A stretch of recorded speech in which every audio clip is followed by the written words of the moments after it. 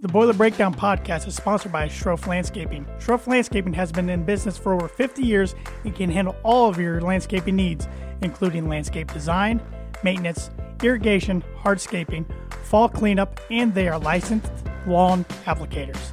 Contact Mitch Melton today for all of your landscaping needs at 317-694-9763. Schroff Landscaping, design with you in mind.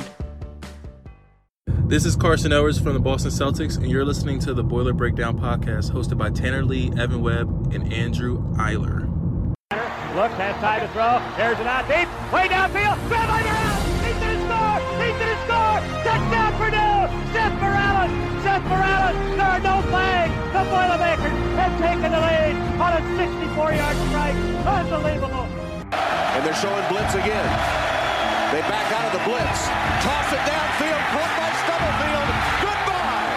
Tanner Stubblefield beat Dwight Elliott and waltzes into the end zone. It covers 97 yards. Moore in motion. They get it to him. Moore in space. A burst of speed. A place down for Purdue. He's still going. Moore cuts back. Touchdown. It is intercepted. Bailey the other way. Marcus Bailey punctuates this upset with a pick six. It is Tuesday, October 15th, and you're listening to another edition of the Boiler Breakdown. And we're finally covering a Purdue win. It feels like it's been half a year, when really it's been just over about exactly a month. I'm Tanner Lee, of course, alongside Evan Webb and Andrew Eiler. What's going on, boys? We went to the moon. Went to the moon, we walked on it, and we got a win over the Terps, 40-14. Man, that was fun to watch. Felt good. You know, I think we talked about it this week. It's so much better. Like my Sunday night is so much better. The whole weekend, I came back home and I watched college football games. I mean, I always do anyways, but I watched them in enjoyment, like just relaxing. Yeah, usually if we lose, I'm not watching football until Sunday, if the Bears even play, which then I'm probably mad too. But, yeah, I came home and watched some more college football and just enjoyed the fact that we had gotten I usually stay away from the Big Ten Network until Purdue wins, so I had boycotted the Big Ten Network for quite a while. It was nice to watch the post-game highlights and watch Scott Frost cry a little bit, even though it was at the expense of a boat commander up there, PJ Fleck, being all greedy. But that was pretty entertaining to see Frost cry a little bit after getting just waxed. But I don't know what's your deal with Nebraska, Tanner. I mean, like you've been all over them all year, and like they were kind of overhyped, but I feel like they've kind of come back down to earth, and maybe I don't watch enough college football to know that how much hype they still get. I don't hear that much about them. Tanner's just salty. I feel like they're like the Dallas Cowboys, and they get hyped up every year, and they never live up to it. But then once again, the next year, it's just like a cycle. But I will say I was hoping they'd beat Minnesota. Minnesota is that West team I can't stand, and I think pretty much every Purdue fan feels that way.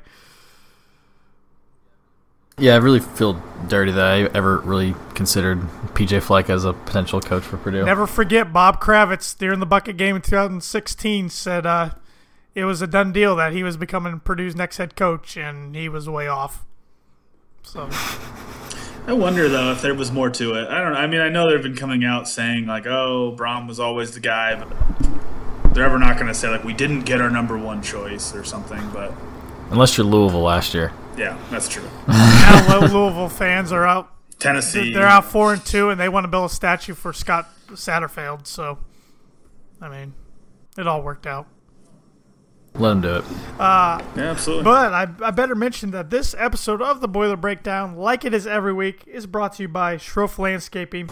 Schroff Landscaping brings you landscaping design, maintenance, irrigation, hardscaping, fall cleanup, and it's all done by licensed lawn applicators. Contact Schroff Landscaping today at 317-694-9763 or at 574-223-2769.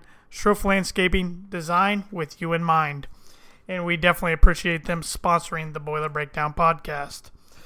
All right, let's get right into the main theme of this episode. I think we now have a nickname for Jack Plummer for the Boiler Breakdown, courtesy of really our friends at Boiled Sports, who came up with the nickname Jack the Snack. I decided yesterday on our Twitter account I wanted to join in on the fun for us, and they retweeted it, and it got a bunch of votes. Shout out to them. Yeah, let's see how many it ended up with. I know on Facebook there was like 35 votes, and Instagram didn't show me how many votes, but the same nickname won on all three. But ended up with 729 votes on Twitter. 51% liked the nickname Cactus Jack, which I saw that on Golden Black on the message boards, and I like that. And I'm also a bit... It was a reference to something, wasn't it? There was a pro wrestler that went by Cactus Jack. Yeah, wrestler, yeah. So I like that, of course. And then it ties in with him being from Arizona. A lot of cactuses out there. Jack the Snack got 36%, and Other got 13%. And I asked them to please comment. And a couple of them on here, the Jackhammer. I like that one a lot, actually. I will say that. That's a good one. Action Jack, Captain Jack. I like that one. Snack Time. I like that one. I liked when you snack time. Let's see. That's a fact, Jack. That's not a bad one. Too much to say. This one's a lot to say. Jack Smackdown Hammer Down Plumber. Cracker Jack. Jake Jack. I mean, how are there no plumber jokes? Like everybody. There's some. Everybody kept it pretty clean. But so if you guys are down with endorsing it, I say we roll with a Cactus Jack and let Boiled Sports have Jack the Snack. Makes sense. Just as long as he wins. Yeah, there was a comment on there that had me laughing pretty good. People can go check it out on Twitter. I'm not gonna call the person out, but oh man. Anyways, Cactus Jack Plummer had a heck of a game on Saturday. He was 33 for 41 for 420 yards and 3 touchdowns. We kind of said last week on the podcast that we want to see him take a step forward. He did that. I think he shut everybody up, and you got to wonder how much of that move of having the Aiden O'Connell on the depth chart kind of lit a fire under him. Maybe, yeah. And I think the big thing also was 0 interceptions. That was the big thing that stood out to me was we didn't turn the ball over aside from Tario's fumble late in the game. But I can't remember how good Maryland's defensive line was, but I think it just showed what he can do when he actually has time to throw. Mm-hmm. So when we get a good offensive line, or just if he just even has time, just whatever schemes we run, he can get the ball out. Yeah, Maryland. I think I mentioned last week. I had read before last week's game that Maryland's defensive line was the weakest we were going to play since Nevada. But still, we had a bunch of new linemen in there on offense, and I thought they battled their butts off. I thought they played really well. And only 1 sack, and that was really on Jack. He held the ball way too long, and after that, I feel like he corrected his mistakes. And I was very impressed. He did a lot of kind of elusiveness to kind of get in the pocket just enough, get rid of the ball. I mean, he did a good job there with that. And what I felt was a big step was I don't know if I've ever been more confident on third down than I was for some reason. Just it seemed like, it's 3rd and 4.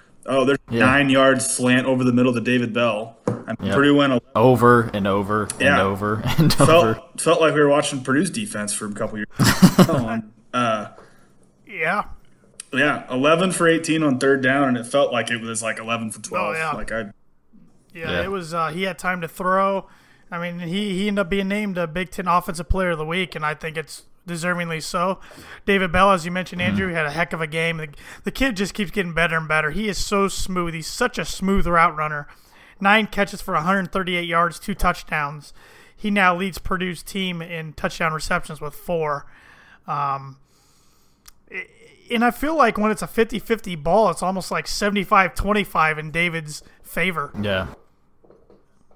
Yeah, I mean, he did that all the time in high school, and I was wondering how that was going to translate to D1 with, granted, he played in the best conference in the state of Indiana, if not the Midwest, or even probably some of the country, depending on who you ask. For basketball and football, both. Yeah, for basketball and football, yeah. But he made some very veteran moves for a true freshman, which was just makes you excited. And I haven't heard as much recently, but I mean, I thought Braum has made comments on like his Monday press conferences that Bell has not been like 100% all year. No, his shoulder still bothering him. So I mean, he was Big Ten Freshman of the Week, and he's on kind of a really good stretch here the last 3-4 games. I mean, and he's not even 100% healthy. And what Braum said he likes about him is he doesn't make excuses. He comes, gives full effort, and I'm kind of reading between the lines. I think we have a few guys on the team that might get weeded out in the offseason because I think we have some guys that haven't bought in or aren't playing through injuries that they could, or maybe not playing as hard as they can. And we could speculate on that way down the road, but the way the 2020 class is filling up, you've got to think something. Yeah, there's something going on. Yeah. And I mean, kind of back to that, I think, Evan, you mentioned or Tanner talked about the order between Plummer and O'Connell. Maybe it's Braum also wanted to keep pushing that competitiveness. I mean, yeah, it could be part of it. People haven't bought in, but it's also like, hey, okay, if you don't want to play, like, I'm going to go recruit more guys, and kind of being that the class keeps growing and more offers are going out for the 2020 class, that Braum's going to get his guys in there, or guys that are going to buy in. Absolutely. I think you're 100% correct. I mean, we were 1-4 coming in this week. Going into last week. There's no excuse not to have competition all across the board. So, and sorry, one more thing to add. I mean, even Plummer was Big Ten Offensive Player of the Week. I believe the depth chart still has an or between Plummer and O'Connell. So I mean, that's just even more so. Like, oh, hey, we're still okay. We're 2-4. Yeah, you had a great week, but keep getting better. Yep. Yeah. We finally got to see a resurgence of Bryson Hopkins. 10 Thank catches God. for 140 yards. If the ball was around him, he was going to catch it on Saturday. I don't think he puked during the game. So I'm not sure if he did at Penn State either, but that was a little different. He definitely looked full healthy, and it's amazing finally when the Titans can get some separation off the line, how they can help this offense. What was the stat for him? It was like the most catches by a tight end since Tim Stratton in 2001 and against Washington State. Is that right? You got it. Yep. That's I mean, I with tight ends like Dustin Kelly that we've had in the past, I cannot believe we haven't thrown someone like him the ball more. I feel like back then we always said give the ball to Keller and good things happen, and we didn't give him the ball enough. That's exactly what we said. Good things happen when he got the ball, but no, Bryson's a stud. I mean, his numbers on the year are up to 24 catches for 345 yards, 3 touchdowns.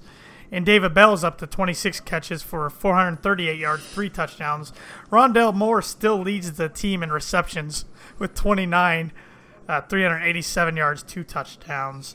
And while we're talking about stats, Plummer's up to 965 yards, 7 touchdowns, 4 picks. Sindelar still has more yards.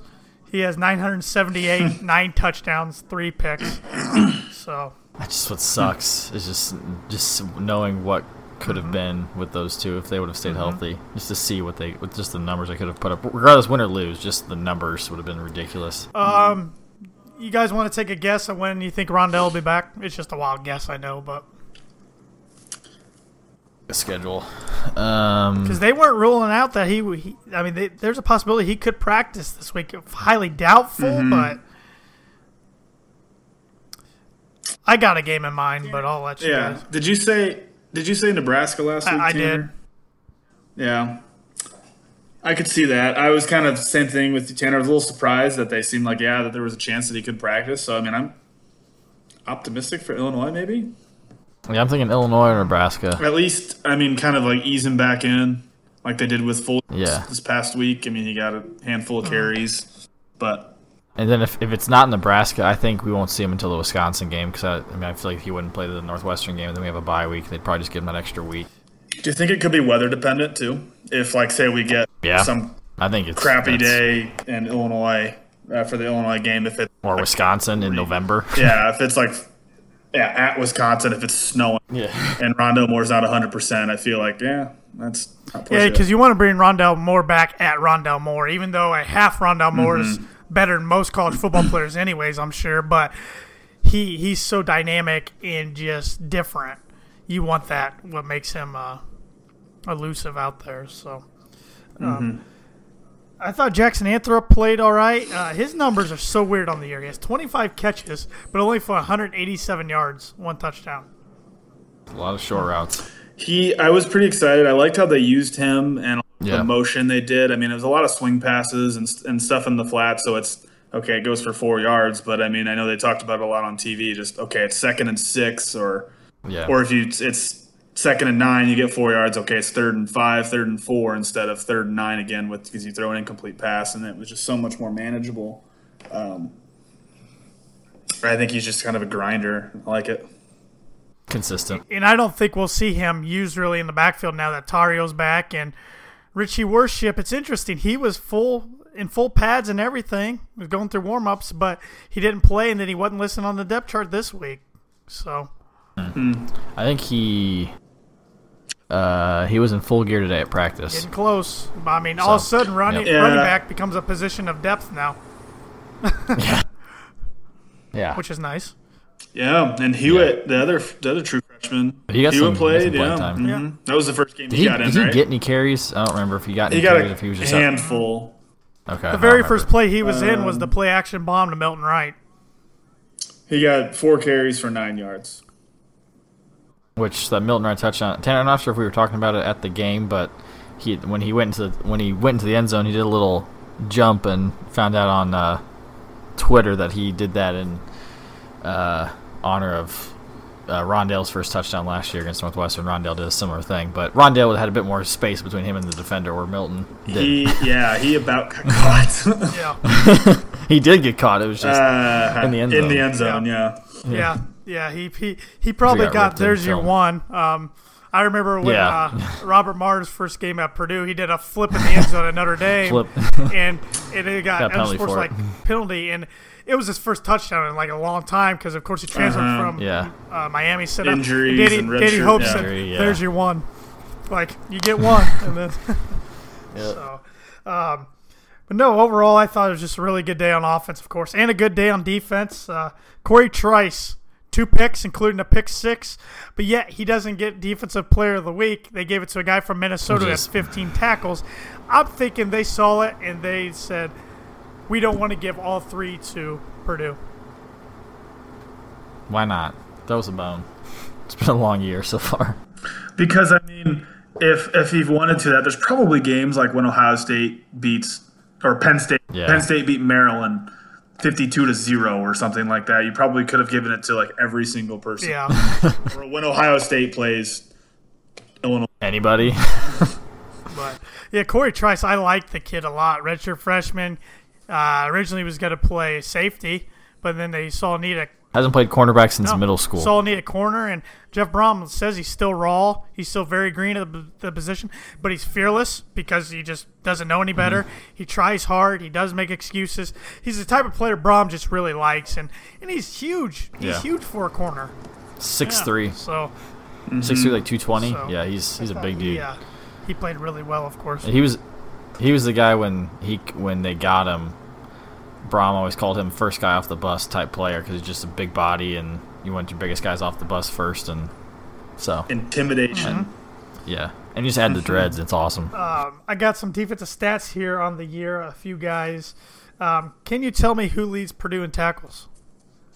Ben Holt. Yeah, Can you tell me by how much? 40. It's pretty darn close. He has 60. The next closest is Karlaftis at 29. And then Karlaftis has... Which is crazy, yeah. Which is crazy that he's a true freshman, but he's also a defensive end. He's not like a or a linebacker who's playing in space more. I mean... 29 tackles and 4 sacks for a true freshman.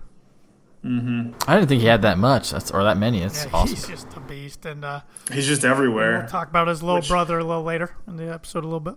But I wish we had a lot more Karlaftises. Karlafti. I like it. I like it. You ready to hop into the Iowa game? Andrew's least favorite Big Ten team?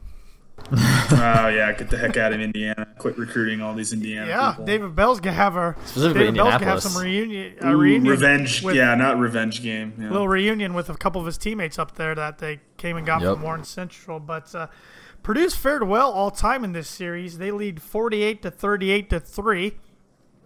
That was helped by Purdue winning 20 straight from the year 1961 to 1980. Yeah. What a time to be alive. 61 to 1980, huh?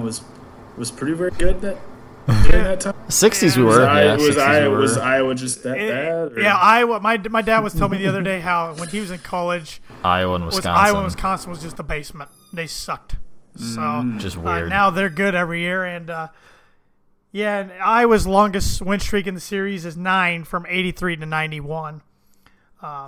Purdue has won 2 in a row in the series, so Jeff Brom's 2-0 against Iowa. Kirk Ferentz is 10-6 against Purdue. He's been at Iowa since '99. He's the longest tenured Division I coach by far. It's interesting because I went back and I remember Purdue winning there in 2012, which was Purdue's first win at Kinnick since '94. Was that like a game-winning field goal? Paul Griggs, yep. Yeah. 47-yarder, and then Purdue went on to beat Illinois and Indiana to get into a bowl game. Beat the Eyes at the end.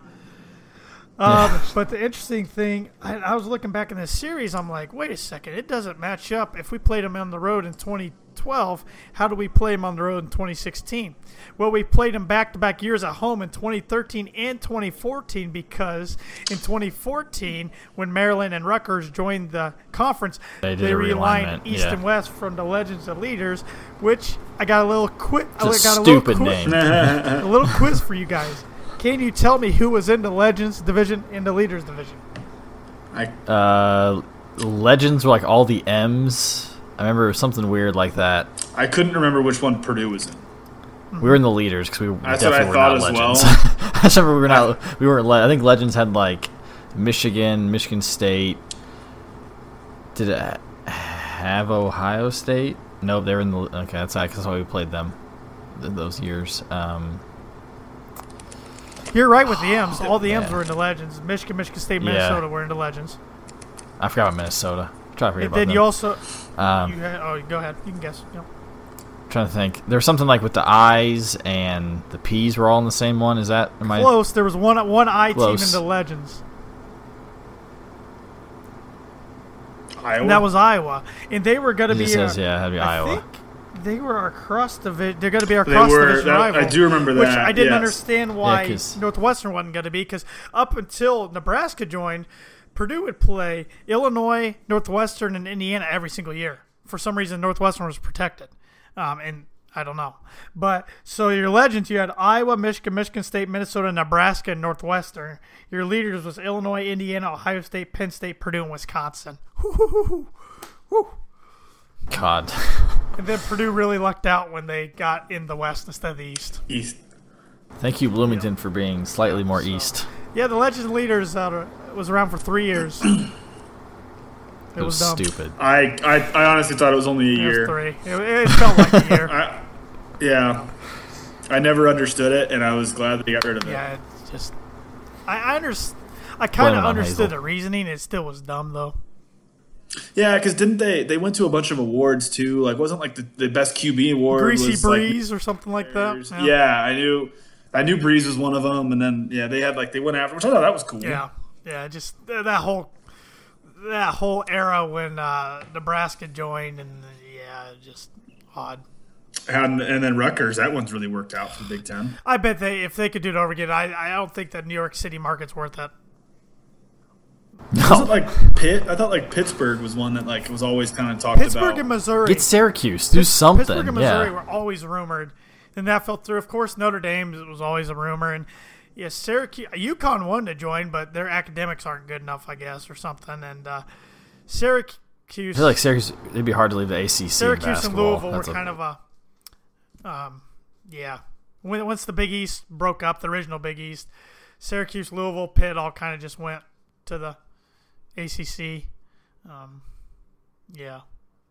Oh, that's right. I forgot Syracuse was in the Big East because they're always in the Big East tournament. Duh. So, look at Iowa on paper. They're 4-2, coming off losses at Michigan and at home against Penn State. So, two pretty talented teams, two really good defenses they've lost to. But Nate Stanley, for a senior quarterback, isn't putting up that great of numbers. He's 124 for 203 for 1,511 yards, 9 touchdowns, and 4 picks.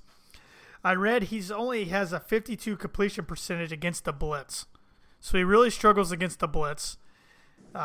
He has... But yeah, doesn't everybody struggle against the blitz? You would think, but I don't. How good's the offense? I mean, usually their offensive line's pretty solid. I mean, I'm trying to think, like, okay, who was blitzing? Was it Penn State or was it, like, Iowa State? I don't know. That's on the season. So he's 64.6% completion when there's no blitz. He loves throwing over to the middle of the field, middle screens and tight ends. He's like 25 for 25. But their tight ends have only had 10 catches all year, which is un-Iowa-like. But they had 2 tight ends drafted last year. Yeah, in the first round. had 2 first-rounders. That might be why. I mean, they lost a lot of talent there. Yeah. Also, unlike Iowa, their linebackers are poor this year. Usually they always have good linebackers. Mm-hmm. They do have the second best defensive player in the Big Ten, in my opinion, and A.J. Epineza. I think Chase Young from Ohio State's the best, and he's right behind. And I read today that his sister was a Boilermaker. She played volleyball, and our last coaching staff didn't even try to recruit him. Where's he from? I don't know, but I don't care. I mean, well, there was. I saw something. Yeah. Go ahead. Sorry, Glen Carbon, Illinois. I was looking that up as I saw that too, Tanner. So I was trying to figure out if he's from like Indianapolis or something. God dang. Go ahead, Webby. Well, there was I saw Brian Newbert posted something on the board the other day of how back in one of Hazel's I think it was his last recruiting class, we had 2 guys, offensive linemen, one who's at Michigan State now and one who is at he's at some other big school, but they were committed and then they decommitted when Hazel got fired or they saw the writing on the wall. And it's like, man, your offensive line could be a little bit better right now. That's probably why we didn't recruit Kronk, the Lafayette kid who's now at IU with a They shattered still should leg. have recruited him, though. But yeah, he's in your backyard. That's like not recruiting George Karlaftis. Mm-hmm. Yes. We've got 2 other defensive ends committed. Yep. So, yep. And then Iowa, this was an interesting stat. They have 1,088 rushing yards, but 692 of those yards are after contact. Right. Yeah, they are led in rushing by Good luck, Tanner. I can't even read my writing. I know his last name's Sargent, but yeah, as Mekhi, I don't know, Mekhi. I don't know how to say that. Sargent, we'll say Sargent. He has 329 rushing yards, 2 touchdowns. Torin Young has 313 yards, 1 touchdown. So they're kind of like a 3-headed monster here. And Tyler Goodson has 252 yards, no touchdowns. So, and then receiving wise, Amir Smith. I really need to write better. Arset, I believe, is my writing. 24 receptions for 386 yards, 3 touchdowns. Brandon Smith also has 24 receptions, 301 yards, 4 touchdowns. So those 2 guys are really their passing game right there. So, like I said, watch out for Epineza. I mean, I don't know how we're going to guard him. He leads their team with 3 sacks. They also have he's a defensive end, and they also have a good defensive tackle in Cedric Lattimore. They have 4 takeaways as far as interceptions on the year as a defense, 10 sacks, 3 forced fumbles, which they recovered all 3 of them. So they're due. I think Purdue's due to have a fumble or 2 and recover 1. Yep. So there's kind of your breakdown. How are their defense? Have any stats on their defensive backs? I didn't write any. I've got their stats up. What do you want to know, Webby? I know they all had. They combined for the 4 interceptions, I believe. Yeah, one guy has 2. Michael Ojemudia, defensive back. Yep. 3 breakups. Yep. He's all But it'll be interesting. I mean, Brahms. We went up there 2 years ago. Nobody thought we had a chance. We pulled out a win on Senior Day. Upset them at Ross-Ade last year when they ranked 16th. Jack Plummer's Cactus Jack Plummer's second road start, but it's a tough environment, but it's not tougher than Happy Valley. So No. And I feel like the last 2 times we played them, it always seems like Brown's been able to figure out a way to somehow get the deep ball on them for some reason. I have no idea how. You had Anthony Mahungu last year. I think was it Terry Wright had a good game against them last year? Yeah, so obviously it means David Bell's going to go off for like 6 touchdowns. Well, it was one of his 5 finalists, so along with Penn State, Purdue, IU, Ohio State. It's interesting that this is Brom's 3rd year against Iowa and 3rd different quarterback. Yeah. Think about that. So we shall see. It's always a fun one. I always like beating Iowa, even though I like Ferentz. I don't mind him, but I do get mad when they come into our state and get good recruits. I think it's gotten better though. That was since Brom. I don't think there's nearly as many. Yeah. I think this stems from like 2 years ago when like 5 guys from Indiana went to Iowa, and I think David Bell's class, they were recruiting him hard, and there were a couple. I think there was an offensive lineman from Warren Central who went there, and a defensive back who I think was commit. I don't know. I think he went there too. I can't remember where he was from. Indianapolis as well. That Purdue recruited. That's just frustrating. Well, during late in the Tiller years, Warren Central's coach was so frustrated with how he used Desmond Tardy, who was Mr. Football in Indiana, and he was like a legend at Warren Central. He said why he was there, or at least for a couple years, he wasn't going to send any more players to Purdue. So Iowa and Virginia Tech came in and got some. They started having players get out of state. So I think that's kind of been resolved. But. And I think I remember watching like on the game at Iowa a couple years ago. They even talked about like the Indianapolis pipeline, and they listed like 20 players from Indianapolis like on the roster or something stupid. And like that's. Yeah, there's a kid from Warren Central, class of 2018, Julius Brents went there. Kid from North Central, Donald Johnson, also a cornerback. You had Tyrone Tracy from Decatur Central. I think his brother is at IU as a receiver, because I know we recruited him. Yeah, then also Justin Britt is the offensive lineman who went there last year, who's teammates with David Bell. So yeah, that Purdue could have used. Yeah, I think their hashtag last year was like Swarm19, and I was getting real sick of it. I think those days are done. I feel like I haven't heard about them in Indiana nearly as much. Good, stay out. Well, while we're kind of on topic of recruiting, let's hit on some recruiting news from Purdue over the past week. We'd kind of been alluding to it past few weeks that Purdue was in line to probably get some really good news on October 11th.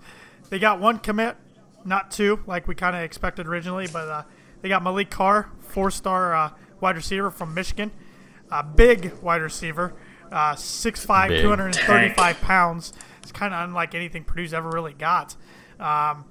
He had offers from just about everybody when it comes to college football, and he's going to walk.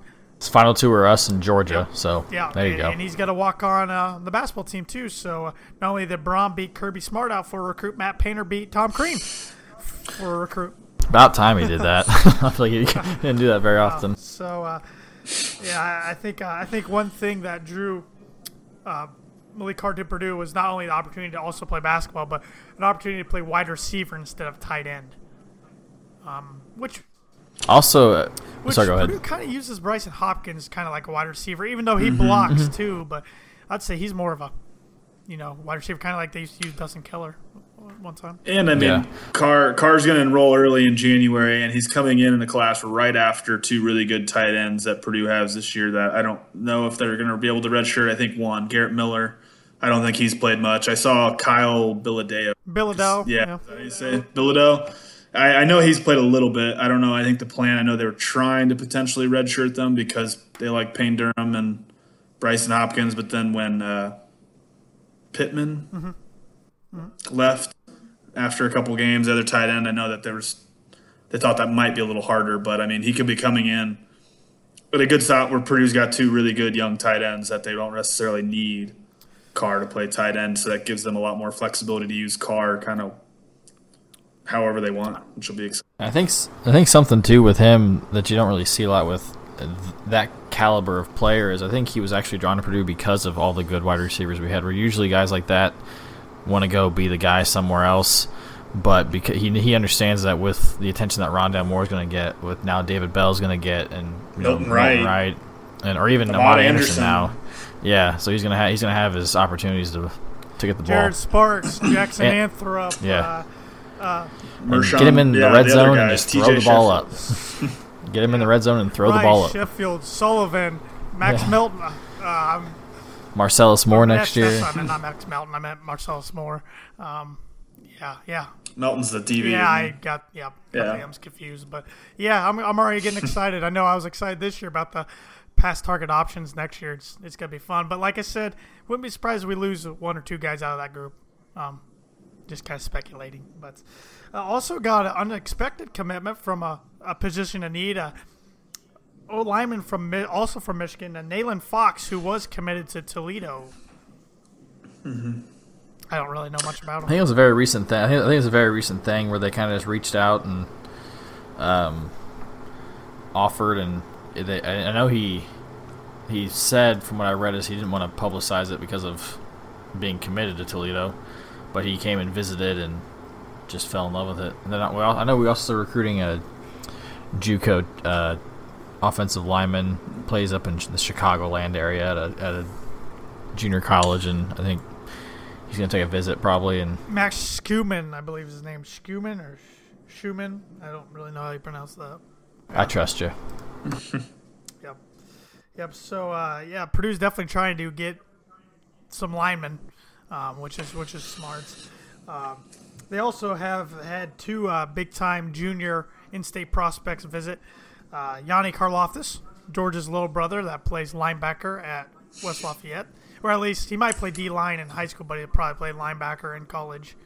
He also plays tight end, too. He's once again, like George, he's going to be offered by everybody. He already is, pretty much. Already is, yeah. I know Harbaugh's on him hard. Is, Ryan Day. Mattis. Yeah. Really? Is it Mattis or Madison or something? The guy who went from Michigan to Ohio State as the linebacker coach who that's right. recruited George. I forgot about him. He recruited George really hard at Michigan, and then now he's at Ohio State, so now he's recruiting Yanni really hard at Ohio State. It'll be interesting because, according to Brian Newbert, Yanni definitely kind of wants to be his own person. And but yet, he probably will only get to play, if he comes to Purdue, he probably only get to play with George 1 year because George is probably going to be a 3-year guy. Most likely, on the pace he's on right now.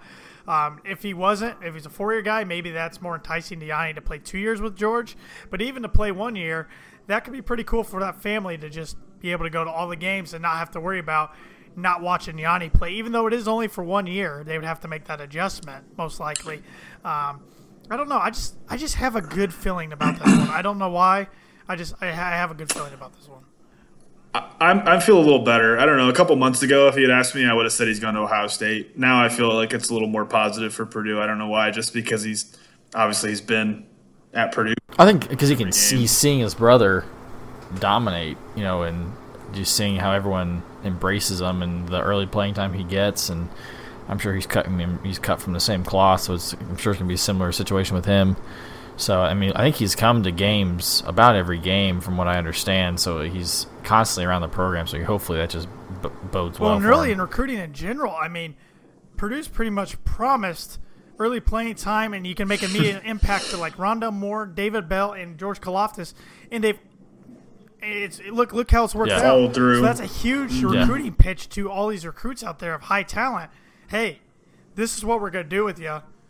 You come here, this is how we're going to use you. And then we say it, we mean it. They mean it, and they show it. It's right there in the results. And Purdue can say that to Yanni, who you're going to be a linebacker. It's we have very little depth at linebacker, and you could step in right now versus, Ohio State, Michigan. I don't know what they're like. I'm assuming they're going to have a little more talent on the roster than Purdue has. So definitely to get playing time early on. They have the pitch that Matt Painter can use when he's trying to go against a huge blue blood.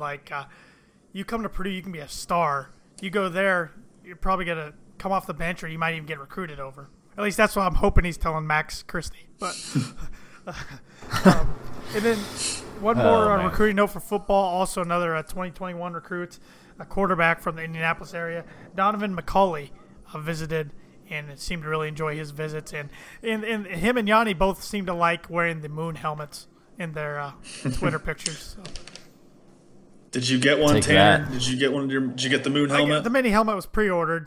It's pre-ordered. It won't be here till hasn't come yet? December. Okay. Yeah. Be here in 2022. Yeah, it might be. By that time, they'll have 3 variations of it. We'll be back on the moon by then. We also had a big running back recruit. I feel like from was Ohio. on. Yeah. Mm-hmm. So It's bringing some. Yeah, they're keeping the momentum going. That's for sure. And then we got a big basketball recruit that we talked about a little bit last week. He's officially visiting this weekend. Literally big. He's huge. Zach Edey, I believe. Is that Edey. Yeah. Sounds like Baylor's still gonna be a player for him. So. Which is weird. He reclassed. He was supposed to be in the 2021, and I forgot. No, because Baylor got a commitment from Zach Loveday, which I guess they're telling him he can play the 4, which I'm not gonna believe that. But kind of we were on Zach Loveday for a while, and then Painter backed off for unknown reasons. Reminds me a lot of the recruitment of Matt Harms. A lot. Yep, came out of nowhere. That's worked out pretty well for Purdue. So. Mm-hmm. We're also looking. I know a recent Indiana player. Dre Davis from Lawrence Central, which is, if people remember, that's also we were recruiting his teammate Jake LaRavia a little bit. We never really offered him. He ended up going to Indiana State, but he's been committed to Nebraska for well over a year, and then I think with the coaching change, he decided to decommit this week, and I think he's been talking to like Cincinnati and Xavier and. But Painter's going to visit him tomorrow. Yeah, Painter's going to visit him tomorrow in home, so we'll see. I know his younger brother, 2022 recruit, is pretty freaking good, so it could just be a way also to get in front of his little brother Interesting that he doesn't want to play for Hoiberg. Interesting. Yeah. I have no idea what's going on there, but he says proximity to home might be a big factor. So you think probably like a Purdue, IU, Xavier, Cincinnati, Ohio State, maybe. I'm not sure if Andrew's boy's been in there yet. Jerk.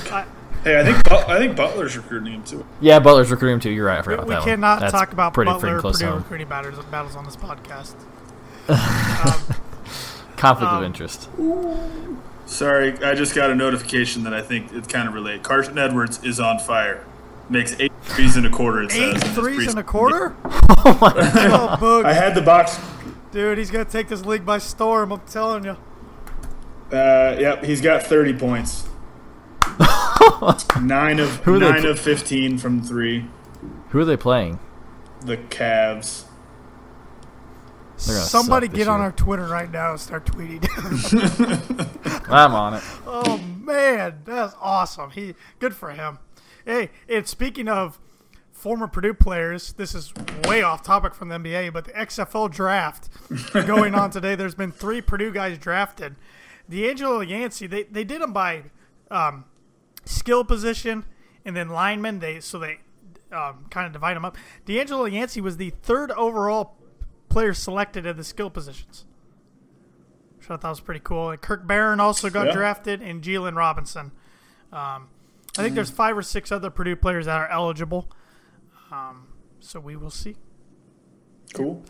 Hope they can use that exposure and get back in the league. And another note, since I am a big Denver Broncos fan, I was watching them play the Titans the other day, and a guy came in for the Titans, got a carry, Dalen Dawkins. I'm thinking Dalen Dawkins. You remember he was on the 2013 Purdue team as a freshman, got some carries as a scat back, then transferred to Colorado State. Well, with him getting a carry, that 2013 Purdue team had 4 NFL running backs on it. Hakeem Hunt, Raheem Mostert, Dawkins, and Brandon Cottom. He was technically a practice squad, but he's still in the NFL. So, for a 1-win team, that's pretty incredible. Yep. So, yeah. He was 7 of 8 from 3 in the 3rd quarter. This says he made 8 threes in the quarter. This was all. This is from Boiler Ball. This was also from like 20 minutes ago. So. Outdated, Evan. Outdated. Sorry. That's shooting the rock. That's for sure. He's starting off where he left off in March. Yeah, I just kept it going. You guys ready to pick some games? Are we gonna do the Big Ten coaches in 5 years like you did on the Tan and J-Man show? Sure. If you guys want to, not gonna top that. Not gonna top that performance by weigh your co-host, your, but opinions. Let's see if I still have. For those who don't know, Tanner has another podcast called the Tan and J-Man Show.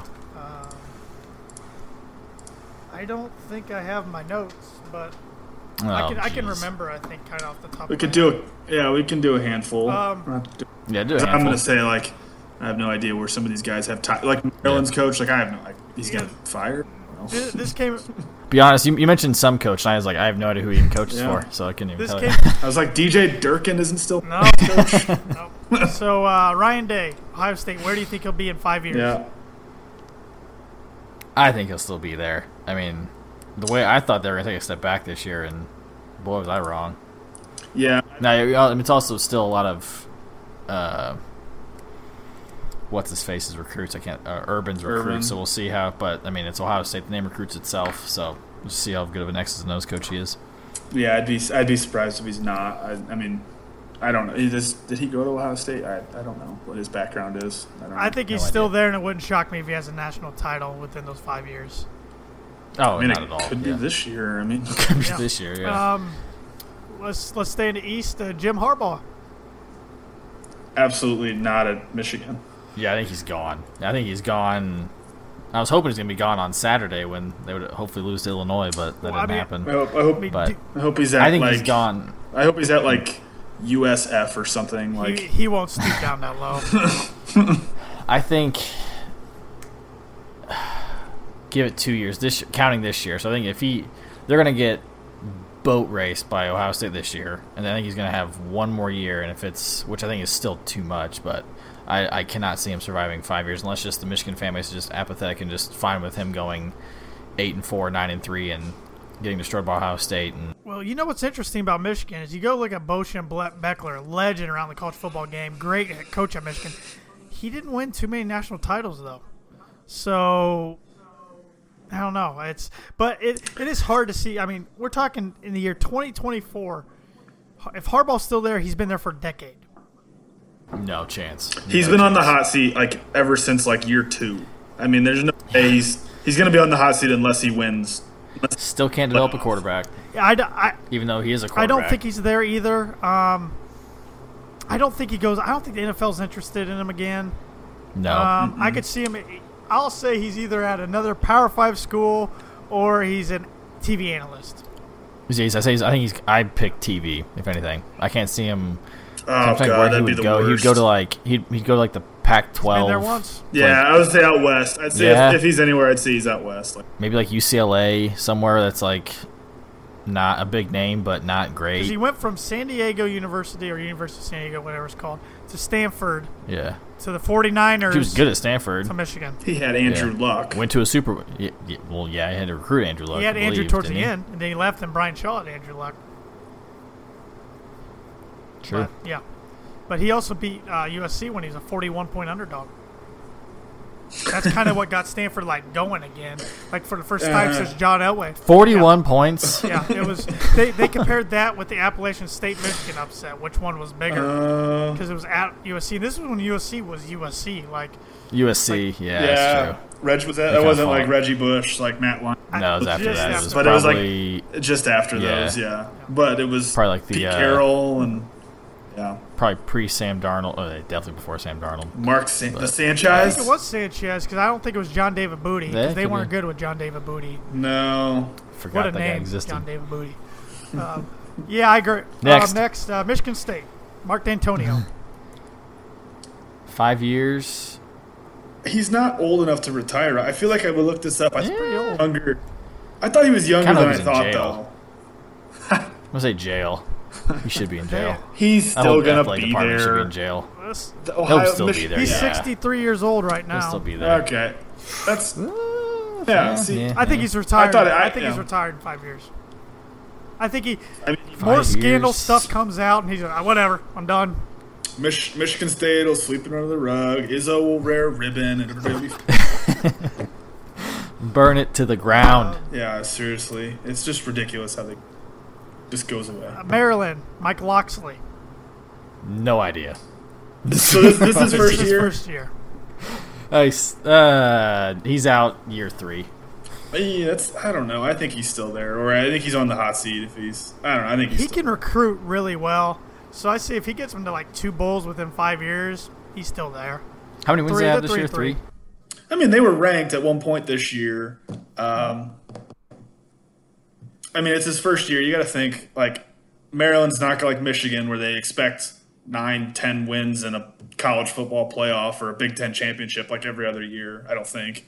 I don't know Maryland fans or the fan base that much, but I'm assuming like it's going to be similar to Purdue where it's like he's going to get 4 years to get his guys, develop them. If he has one decent year in there, then they'll give him 5 or 6. I mean, to see what he can do, I think so. You changed my mind. Here's an interesting one. Penn State, James Franklin. I think he's gone. I keep thinking USC because everyone else keeps saying USC. I don't know if he'd go to the NFL. He probably would go to the NFL, but I don't know what NFL. I don't know if he has that. Like, I feel like the NFL, if they're going to pull from college, you're going to have like a kind of offensive identity. Yeah, that's true. Like Jeff Brom. The podcast I got this discussion from, 2 guys said USC, one said Alabama. I mean, he's a good coach. Yeah, I heard that. That seat is reserved for Dabo Swinney. You think he's going to – I mean – he went to Alabama, yes. What if Urban wants it? I don't know. He's got a pretty good thing going. What if Saban stays a little longer, Urban stays on TV, and then Urban wants it if Saban retires like in 2 or 3 years? I mean, wouldn't it be nice to have your choice? Okay, Urban's a little dirty. Urban or Dabo, take your pick. I mean, that'd be a nice position to be in. How many national championships between the two guys? Like 5. I mean, Urban won 2, 1 with Florida. He won 3, 2 with Florida. 2 with Florida, 1 with Ohio State. Dabo's won 3. 2 and 3 appearances. So 5, yes. So that's right. Yeah, so 5 national championships with you guys. Yeah, I'll say he's still there. I'm going to say USC. I think if USC goes away from Helton, it's either Urban or James Franklin. Rutgers, who Chris Ash isn't their coach. I guess take a guess who their next coach is going to be next year. Oh Lord! I think it's going to be Greg Schiano. I think he's coming back. I forgot about him. Because why I think that is... Makes sense. He was the Patriots defensive coordinator for about a week or 2 in March and then resigned. And the rumor has it he wanted to leave his name out there in case the Rutgers job came open again. Why? I don't know. He should be Tennessee's coach right now. I was going to say, he went from the Tennessee coach to being fired by the mob. Now back to Rutgers? It's either him or Butch Jones, Not sure which place in my opinion. Butch. God, Butch and Rutgers. Do not bring Butch Jones into the Big Ten. Daryl Hazel is back. Could be. You never know. It's Rutgers. Anything can happen. And then lastly in the East, Indiana, Tom Allen. Coach in high school where he belongs. If they somehow get like 8 wins this year, he's not going anywhere. He'll still be there in 5 years if they get 8 wins. If they get 8 wins, they're going to give him like a lifetime contract. Build a statue. Rename the field. Heck, rename the basketball court. 8 wins beating Eastern Illinois, Ball State, I think he's a defensive coordinator at a Power 5 school in 5 years. You think so? I mean... He seems to be a good defensive coach. Yeah, I mean... Even though his team's not that good defense right now, so that's kind of... I'm with you. That's the thing. If they get to a... Yeah, when was the last time IU had a good defense? I don't remember one. If he gets them to like 2 bowls in the next like 3 years, and he's still there. Like if they get to a bowl this year and they win next year, they're there. But, I mean, you said 8 wins, like which should happen because, like Evan, you said, when they played 3 Division II teams, basically. Yeah. And then Rutgers. That Maryland game this week would be interesting. That's going to be a big one for them going forward. So at Maryland, yeah. We'll get into that game in a little bit, but we'll go through the West real quick. Starting off with Purdue's opponent this weekend, Iowa. Kirk Ferentz, where's he at in 5 years? Still there. He's retired by then, I think. I think he's retired, and I've read that his son's the coach in waiting at Iowa already. So really, does he have any experience other than assistant coaches? Like, is he? Nope. I honestly didn't know. Ferentz like there for like 50 years. He's been there since '99, 20 years. So yeah. So I think he's retired, but if he's not retired, he's still there. Pat Fitzgerald at Northwestern. He's there for another like 30 years. Yeah, he's not going anywhere. They'll never fire him unless he leaves for a job, which he's already had opportunities. I think he's still not going anywhere. All right. Especially with the way he's got a chance in the West this year, but you don't have Ohio State, Michigan, Penn State, so Northwestern's 1-4 this year, and they play Ohio State Friday night at home. Yeah, they should have been so much better. I had them going 10-2 in my preseason predictions. I knew they weren't having a great year, but I thought that meant they were 3-2 or 2-3, not 1-4. The boat director, conductor, McDonald's worker, PJ Fleck. If he's not gone this year, he's gone next year somewhere else. Yeah, there's no chance he's still there. Yep. He's going to jump around every 2 or 3 years. You know that. He'll jump around until he gets an SEC job, like a A&M. Tennessee. Tennessee. He'd look good in that bright orange. Oh, my God. I could see him he's got to go somewhere with a bright color, like Tennessee or UCLA if Chip gets canned, and with a bright powder blue. He's got to go. He's not staying at Minnesota in 5 years. He's using it as a stepping stone. He's trying to go up. Absolutely. Mm-hmm. He's a. If they win, like if they could go 8-0. If they win 10 games, I think he is gone. Yeah, it'll be interesting, but I don't think he's there in 5 years. Scott Frost, Nebraska, interesting one here. This one, like Michigan, where they just have high expectations, I think. But he is the chosen one. And you have the danger of having the chosen one as your coach and not so doing far, very well. I wouldn't say. I mean, it's only midway through year two. It's not going as smooth as I think they envisioned. No, but you also have the injury to Martinez, which Wan'Dale Robinson got hurt Saturday. Wan'Dale Robinson, yeah. 5 years seems like a long time, just for what we've seen. I think he's still there. I mean, because he's got the history he's a quarterback there. Everybody loves him. That's going to give him, because there were talks about this with the Reds when they went through and we're like, okay, Barry Larkin really wanted the job.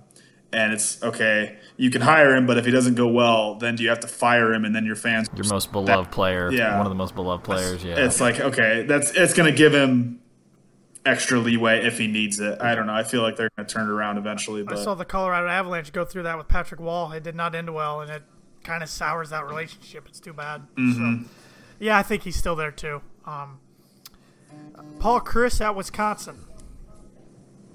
Still there.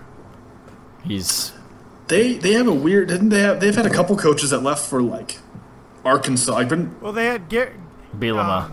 Bielema left for Arkansas, which at the time, that's kind of a lateral move. And Gary Anderson left for Oregon State, which was a head scratcher.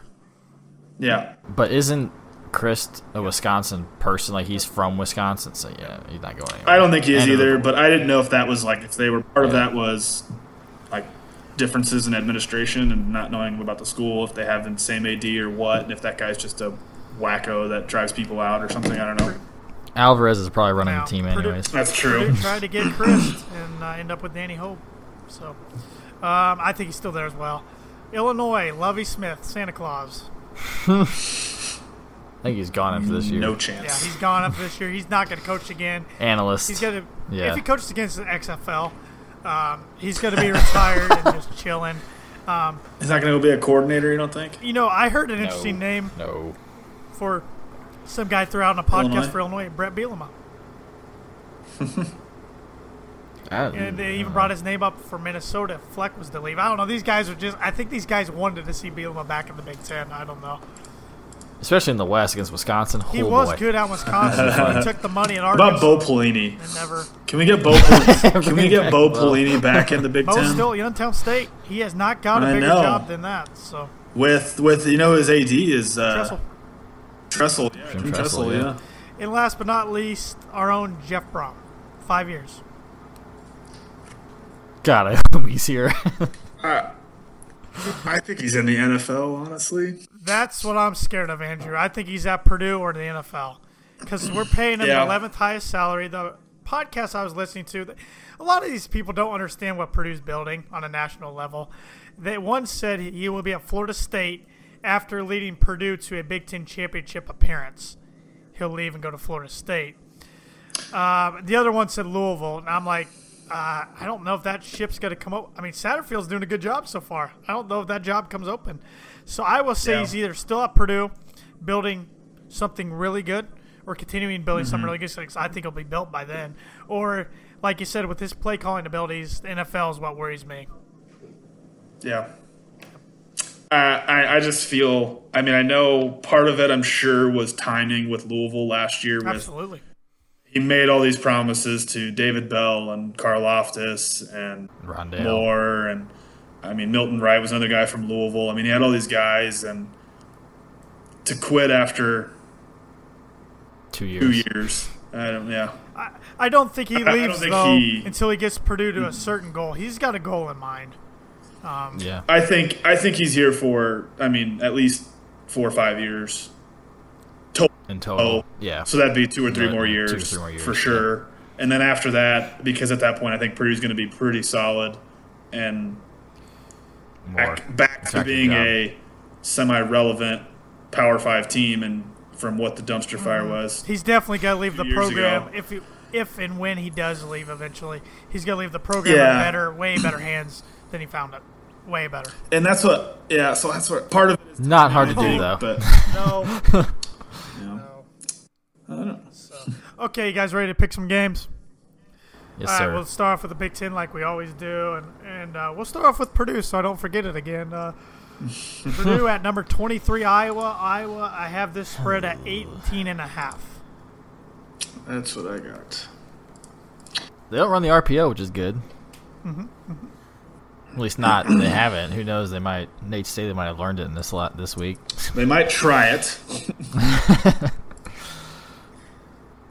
Man, for some. I don't think we'll win, but I don't think we're gonna lose by 17. I don't know. Maybe we're just overconfident after that one. One win. It'll be interesting because of the offensive line played better. Was that a combination of? Was that Purdue's offensive line playing better, or was that Maryland's defense not being as aggressive or as talented as Penn State? I mean, probably a little bit of both. Yeah, according to Jeff Brom, this game's going to be won in the trenches. So take that for what you will. But I think Iowa wins, but they do not cover. I will go with a score prediction of 31-20.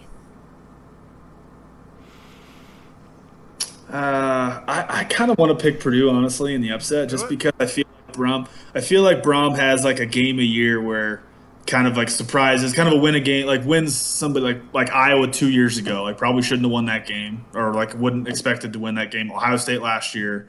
I don't know. I'm feeling confident. I think Plummer and David Bell go back and torch Iowa City, and I'm going to say 28-24. I hope Purdue. Screw it, I'm on it. 31-28 Boilers. Gosh, you guys are making me feel terrible. Andrew got me I fired hope I up. look like the idiot on next week's podcast. I really hope so.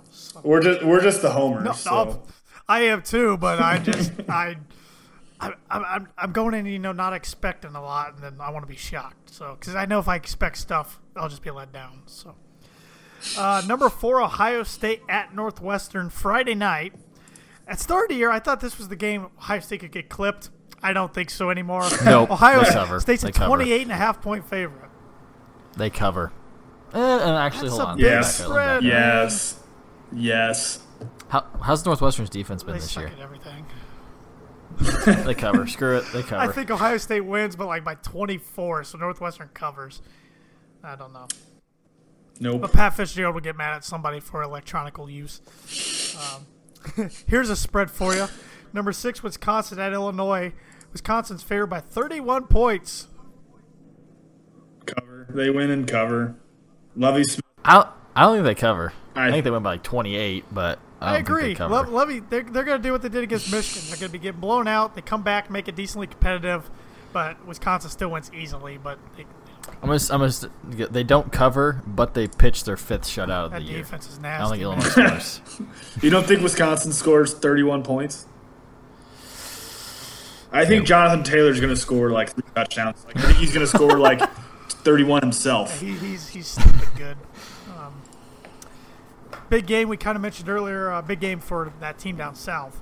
Indiana 4-2 at Maryland 3-3. This line has jumped since yesterday. Indiana's a 5.5-point favorite. I feel like that's disrespectful to Indiana.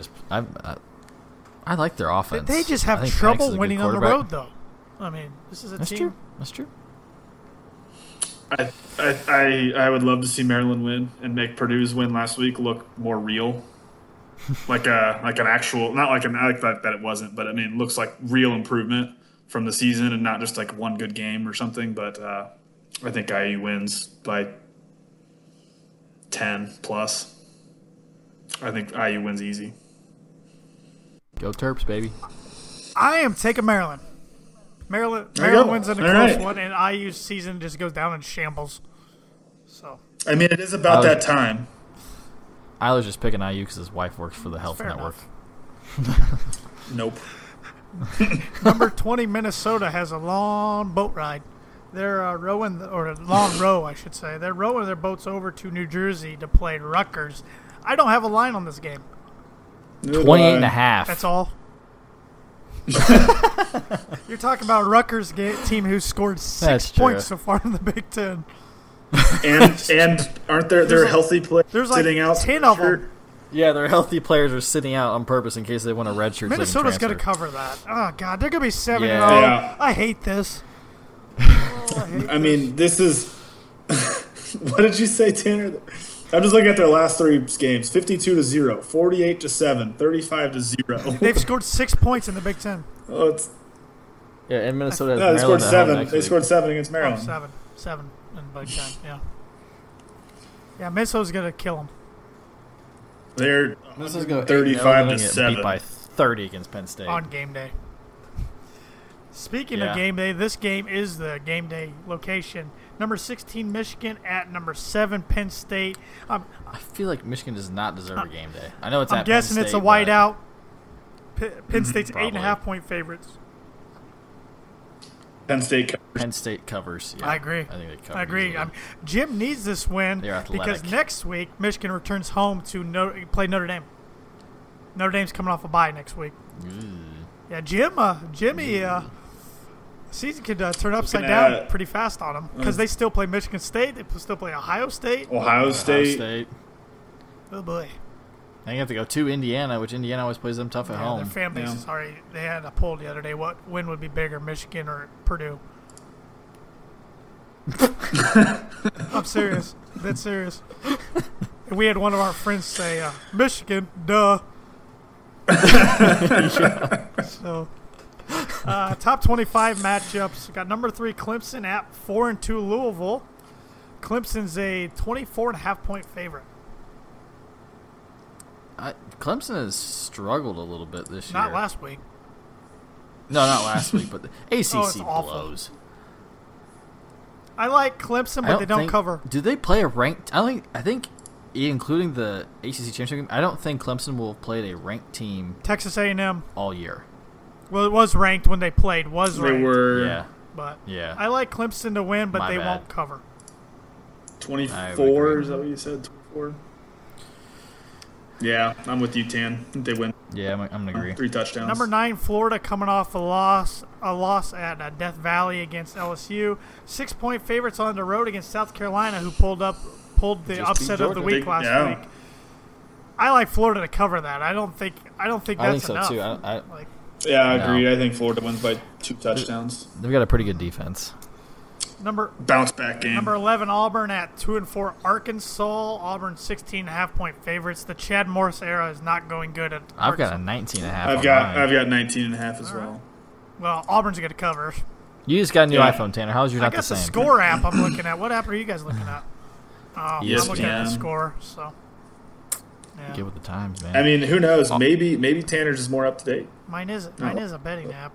So. Yeah. I would trust Tanner's. But Auburn's gonna kill them. Auburn, Auburn's gonna cover. Arkansas is terrible. Number 2 LSU. Yeah, they're number 2 now. And Joe Burrow. I like this LSU team a lot. They've scored 40 or more, I think, in like 8 straight games. I really like this LSU team. They're 19-point favorites at Mississippi State. They cover. I agree. Easily. Yep. I agree. UL Monroe at a number 24 ranked Appalachian State. Yeah, Appalachian State's ranked now. Yep. Wow. You can find this ranked matchup on ESPN Plus, a paid subscription. Give me the Mountaineers. I think that's their name. Is that their name? Yeah. Mountaineers? Appalachian State? I believe so. Makes sense. I think they covered at 14.5. Yeah, I think so too. Number 12, Oregon at number 25. Washington. Oregon's a 3-point favorite. I could not have told you that Oregon was ranked as high as 12. I thought there were no ranked Pac-12 teams, to be honest. There's 3. There you go, Tan. Tan, for when you do your bets, I got your stat for you. I heard this on the radio coming home today. Washington against the spread in the last 15 games is 2-12. Like 1 or something. Well, I'm picking the Ducks to cover, so there we go. There you go, Tan. Quack, quack. Covers. Tulsa at number 21, Cincinnati. Cincinnati's 17-point favorites. I think Cincinnati covers that. Yep, sure. Don't know anything about Tulsa. A really good game here. 5-1 Temple at number 19, 6-0 SMU. SMU's 7.5-point favorite. SMU beat TCU, correct? A couple weeks ago? Yeah, and then they came back and beat Tulsa in triple overtime. They were down by a ton and came back. Temple beat a ranked Memphis team last week. I'm going to say they continue that trend and upsets. Also beat a ranked Maryland team early in the year. Yep. But I like SMU. Sonny Dykes, I like watching his offense. I like SMU. Mm-hmm. Fine, I'll be different. Hey, I remember Sonny Dykes. That was another Purdue candidate. He went to Cal and struggled really bad and got fired. Number 18, 6-0 Baylor at 4-2 Oklahoma State. Mike Gundy's Pokes are 3-point favorites. Go Pokes. I'm a man. I agree. I like Oklahoma State. Agreed. Number 22, Missouri. They're 5-1 with their lone loss being at Wyoming. At a 1-5 Vanderbilt. So much for Vanderbilt being a decent win. SEC just means more. Missouri covers. Yeah, they're 21.5-point favorites. I like the way their offense is playing. They cover. I'm going to say they not cover. I'm going to say they won by 2 touchdowns. Okay. Sean Vaughn, baby. I wouldn't want to be this 3-3 Kentucky team going in between the hedges against the number 10, 5-1 pissed off Georgia team. 20. The Georgia dropped from 3 to 10. It's still top 10 though. I mean that's. They're 25. 24.5 I got on this one. I got 25. Okay. I think Georgia covers. They're gonna be mad. And this Jake Fromm. Just this goes thermal. I think this helps Purdue that Kentucky's struggling this year because Purdue's in a lot of recruiting battles with them, and they're not capitalizing on their momentum. So I like Georgia big here. Good game here. Number 17, Arizona State. Herm Edwards has them 5-1. At 5-1, number 13, Utah. So there's 2 more Pac-12 teams ranked for you, Webby. So there's 4. I don't know anything. I like Tanner's favorite team, I think, outside of Purdue. I never claimed Utes. to really ever know anything. Give me the Utes, but they're not going to cover 13.5. I think. Give me Herm Edwards, baby. I like Herm. I like Herm. I like Herm as well. 14-point dogs. They play to win the game. Yes. There's also a reason that I never bet. So 2-4 Kansas at 4-2. Number 15 Texas. Texas 22-point favorites. Rock Chalk Jayhawk, baby. Sorry, yeah. Texas, go Horns. Sorry, Hook 'em Les. Horns, sorry. Hook 'em Horns and they cover. Yeah. Tennessee, they won another game, so they're now 2-4. They get the grand prize of traveling to play number 1, 6-0 Alabama, and you're 34.5-point underdogs, Tennessee. Alabama covers. Sadly, I'm agreeing. Yeah, Alabama's that good, and Tennessee's just not good. Tua Paz's Heisman resume. And lastly, for the top 25 matchup, 6-0, number 14 ranked Boise State at 2-4 BYU. Usually BYU's got a better program than that. Mm-hmm. The spread on this is shocking to me. I've got 6.5. Yeah, I do too. Yeah. I thought it'd be a lot higher. I'm going to go Boise State covers. Easily. Mm-hmm. Easily. Even though Boise State always trips up against somebody they shouldn't, but I don't know. This might be the year they go undefeated. Still don't get in the playoff, though. New Year's 6, sure, not the playoff. Yeah. Just like you at UCF. So, yeah. Crap, I just mentioned UCF. I was trying not to mention them this week. Do you know they own the moon? Yeah. and they're national champions 2 years ago and everything. They're just amazing. They're pretty much the coolest. Pretty much the best at being a university. So, any closing thoughts? It felt good to win one. one. Did it ever? It's we didn't even talk about the youth movement. How all 4 touchdowns are by freshmen, freshmen or true freshmen. We didn't even mention that. The new group of the Baby Boilers. Part two. Didn't we play? I think I read this in Indianapolis Star with redshirt freshmen and true freshmen. We played 24 of them on Saturday. Something like that. Yeah. Pretty exciting. What was the stat of players who started Saturday? Started the first game of the year was like 2 players. It was like Grant Herman's. Yeah. And it was nice to see Terrell Fuller back, even though he only had 5 carries for 10 yards and a fumble. It was great to see him back. So good for him. But this youth movement's fun. Let's see what they can do the rest of the way and see if they can't somehow strain some wins together and get to another bowl. But beat our most hated rival. Boiler up, hammer down. That's not gold. Beat our most hated rival and beat the Hawkeyes. Boiler up.